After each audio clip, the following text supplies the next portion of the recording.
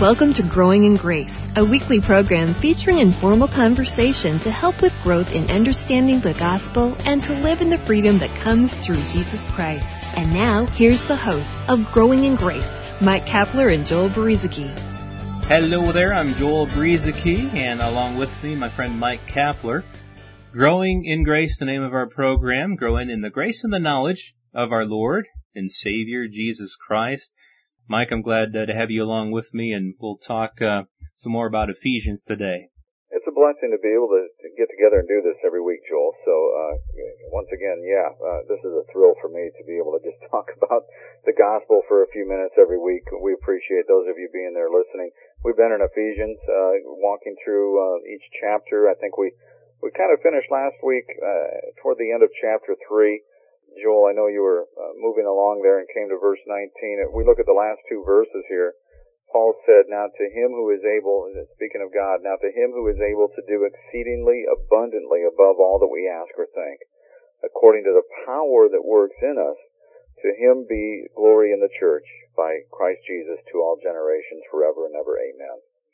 Good place to end a chapter, huh? Yeah, to him be the glory. I mean, when you look at this, Paul does a couple of things here. I mean, I think his purpose overall is to really say, to him be glory, to God be glory. But he also does teach us something about God in that, he shares with us that God is able to do exceedingly abundantly above all that we ask or think, according to the power that works in us. So he tells us there is a power at work in us. The Holy Spirit is at work in us. God's grace is at work in us. It's according to that power that God works in us exceedingly abundantly above all that we can ask or think. It's easy that is so easy to, at least for me, to feel excited about and feel good about, but sometimes I wonder, where in the world is that power right now? Sometimes it's like I think that I see that power at work kind of in the background, or I see, and a lot of times I think that's where the power is at work, where it's not necessarily something that we can see and feel in the moment. But when we a lot of times take a look back, we understand that God has been at work in us all along. You and I, Mike, we've been in the Pentecostal church, we've been in the evangelical church, and we see and hear a lot about miracles. We've heard a lot of this, stuff about miracles, about some miraculous things happening, and it's like we think that God's power at work in us is supposed to mean visual things that we can see and that we can feel. We kind of sometimes think of God's power like that, but so often, at least from my experience, it's been, like I said, where I've been walking along and wondering what in the world is going on. And then it's only when I look back, at certain times when I look back, I see, oh, that's what's been going on. So I think that power, the word power there, isn't necessarily always what we think it is. I think you're right about that. And I've always been fascinated with this verse, that he's able to do exceedingly abundantly. Those two words right there, exceedingly abundantly above all that we ask or think. I don't know about you, but my mind wanders a lot, and especially when someone's talking to me. How many times has somebody come up to you and introduced themselves, and I've introduced myself to them, and then 20 seconds later I cannot remember their name. And I know it, too. It might even been 5 seconds later, and I'm kicking myself. What'd you say? Oh, I got their name already. What was I thinking about? I don't know. Was I thinking about what I was going to say or how I was going to shake their hand? But my mind wanders, and I've got a pretty big imagination, I think. I'm probably a daydreamer in some ways, and maybe that's good, maybe sometimes it's not. But God is able to do exceedingly abundantly above all that I could ask or think. And if He's able to do something above and beyond what I think, then I know that I could tap into something pretty huge here if I could just get a hold of it. But Joel, you're right. I've got a background where I grew up as a child in a Catholic church. I got saved as a child. Somebody led me to the Lord.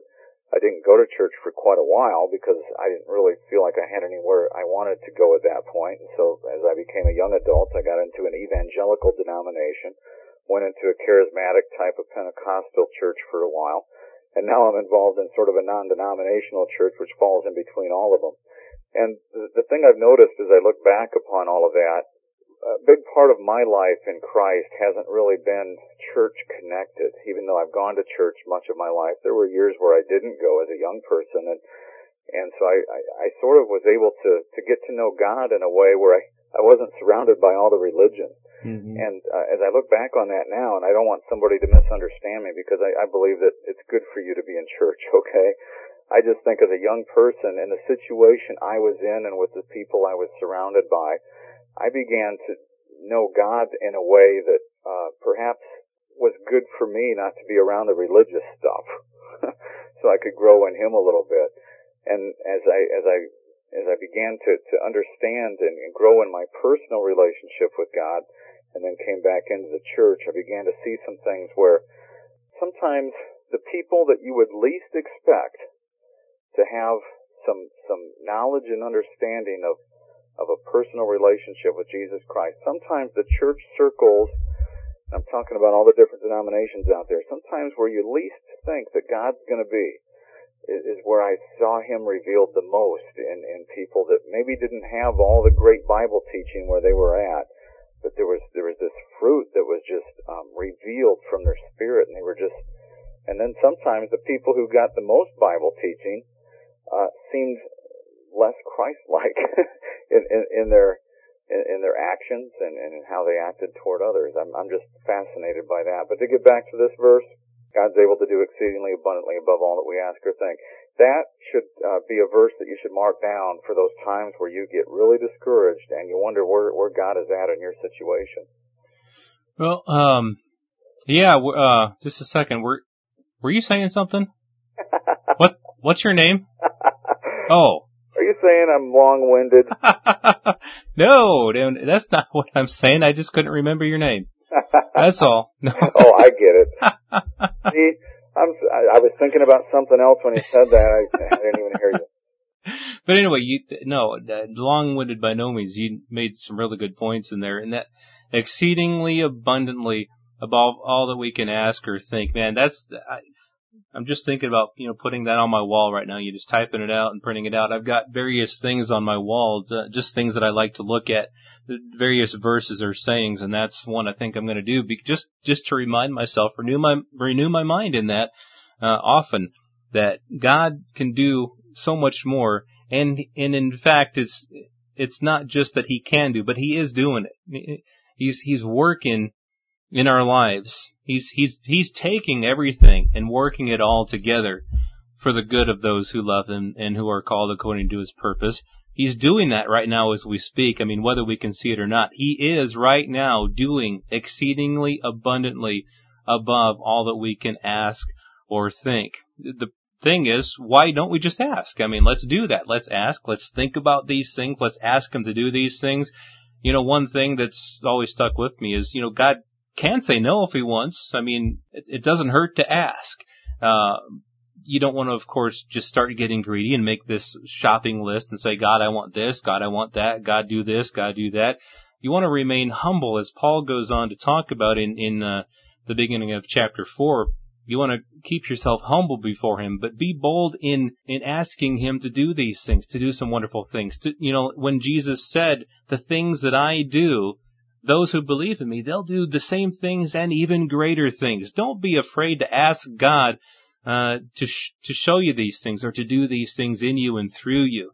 And Paul kind of does keep it humble here at the beginning of Ephesians 4. He says, I therefore, the prisoner of the Lord, beseech you to walk worthy of the calling to which you were called, with all lowliness and gentleness, with long suffering, bearing with one another in love, endeavoring to keep the unity of the Spirit in the bond of peace. There is one body and one Spirit, just as you were called in one hope of your calling, one Lord, one faith, one baptism, one God and Father of all, who is above all and through all and in you all. That's one thing we can count on, is that, see, it's not just about me. It's not just about my surroundings.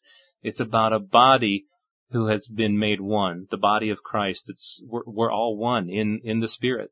One family. And to bounce back on something you just said, Joel, nobody has to tell me as a parent to do good things for my kids. Mm-hmm.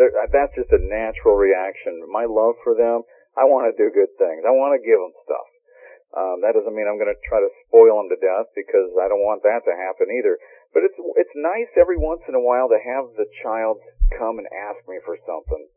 Now, I may not always give it to them, but most of the time they're going to not ask me for something that they can't have. They know that. But it's just nice every once in a while to have the kid come up to me and say, Dad, could you do this for me, or could I have that? And to be able to do that after they've asked is also a very good feeling. Now, they don't always have to ask to get something good, but every now and then it's just nice to be able to have them do that. I don't know what it is about it. And then to be able to give it to them, that's a good feeling as a parent. Yeah, there's times, like you say, when they haven't even asked, and there's been times when it is such an awesome thing to do this for your kids, but they're not expecting it at all.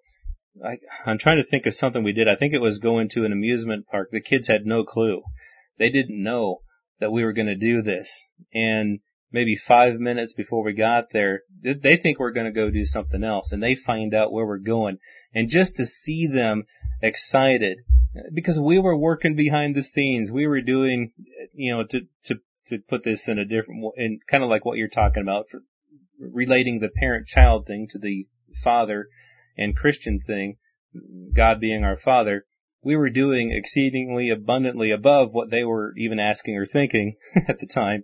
And just think, like you're saying, if that's such a thrill for us, how awesome God is, how awesome it is for God to do these things for His children, and the things that He does for us far more exceeds what we could ever do for our children. Next week, Joel, I'll share a story, if you remind me, about one of my kids. She was asking for something for years, and it came to her by surprise when she least expected it. And I wonder sometimes if there's a parallel there sometimes when we're looking or hoping for something from God, and it comes in an unusual package or at a time where we least expect it. So give me a chance to share that next week. Yeah, that would be fun to hear about that.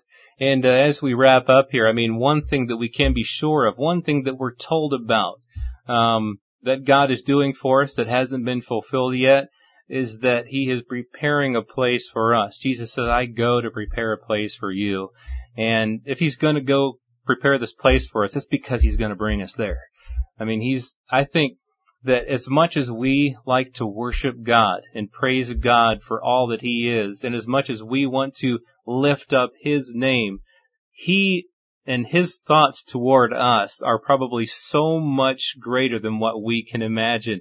He loves us so much. His feelings for us are so deep. The love that He has is something we can't even comprehend. I think that God is so much looking forward to the return of Christ than we are. Well, a few verses ago, we read it toward the end of chapter 3. God's love surpasses knowledge.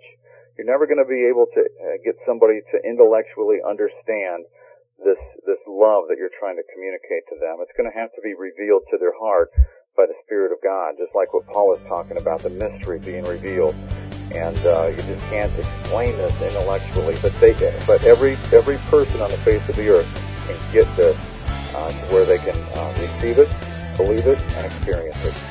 You've been listening to Growing in Grace with Mike Kapler and Joel Beruzacki, a weekly program featuring informal conversation to help with growth in understanding the gospel and to live in the freedom that comes through Jesus Christ.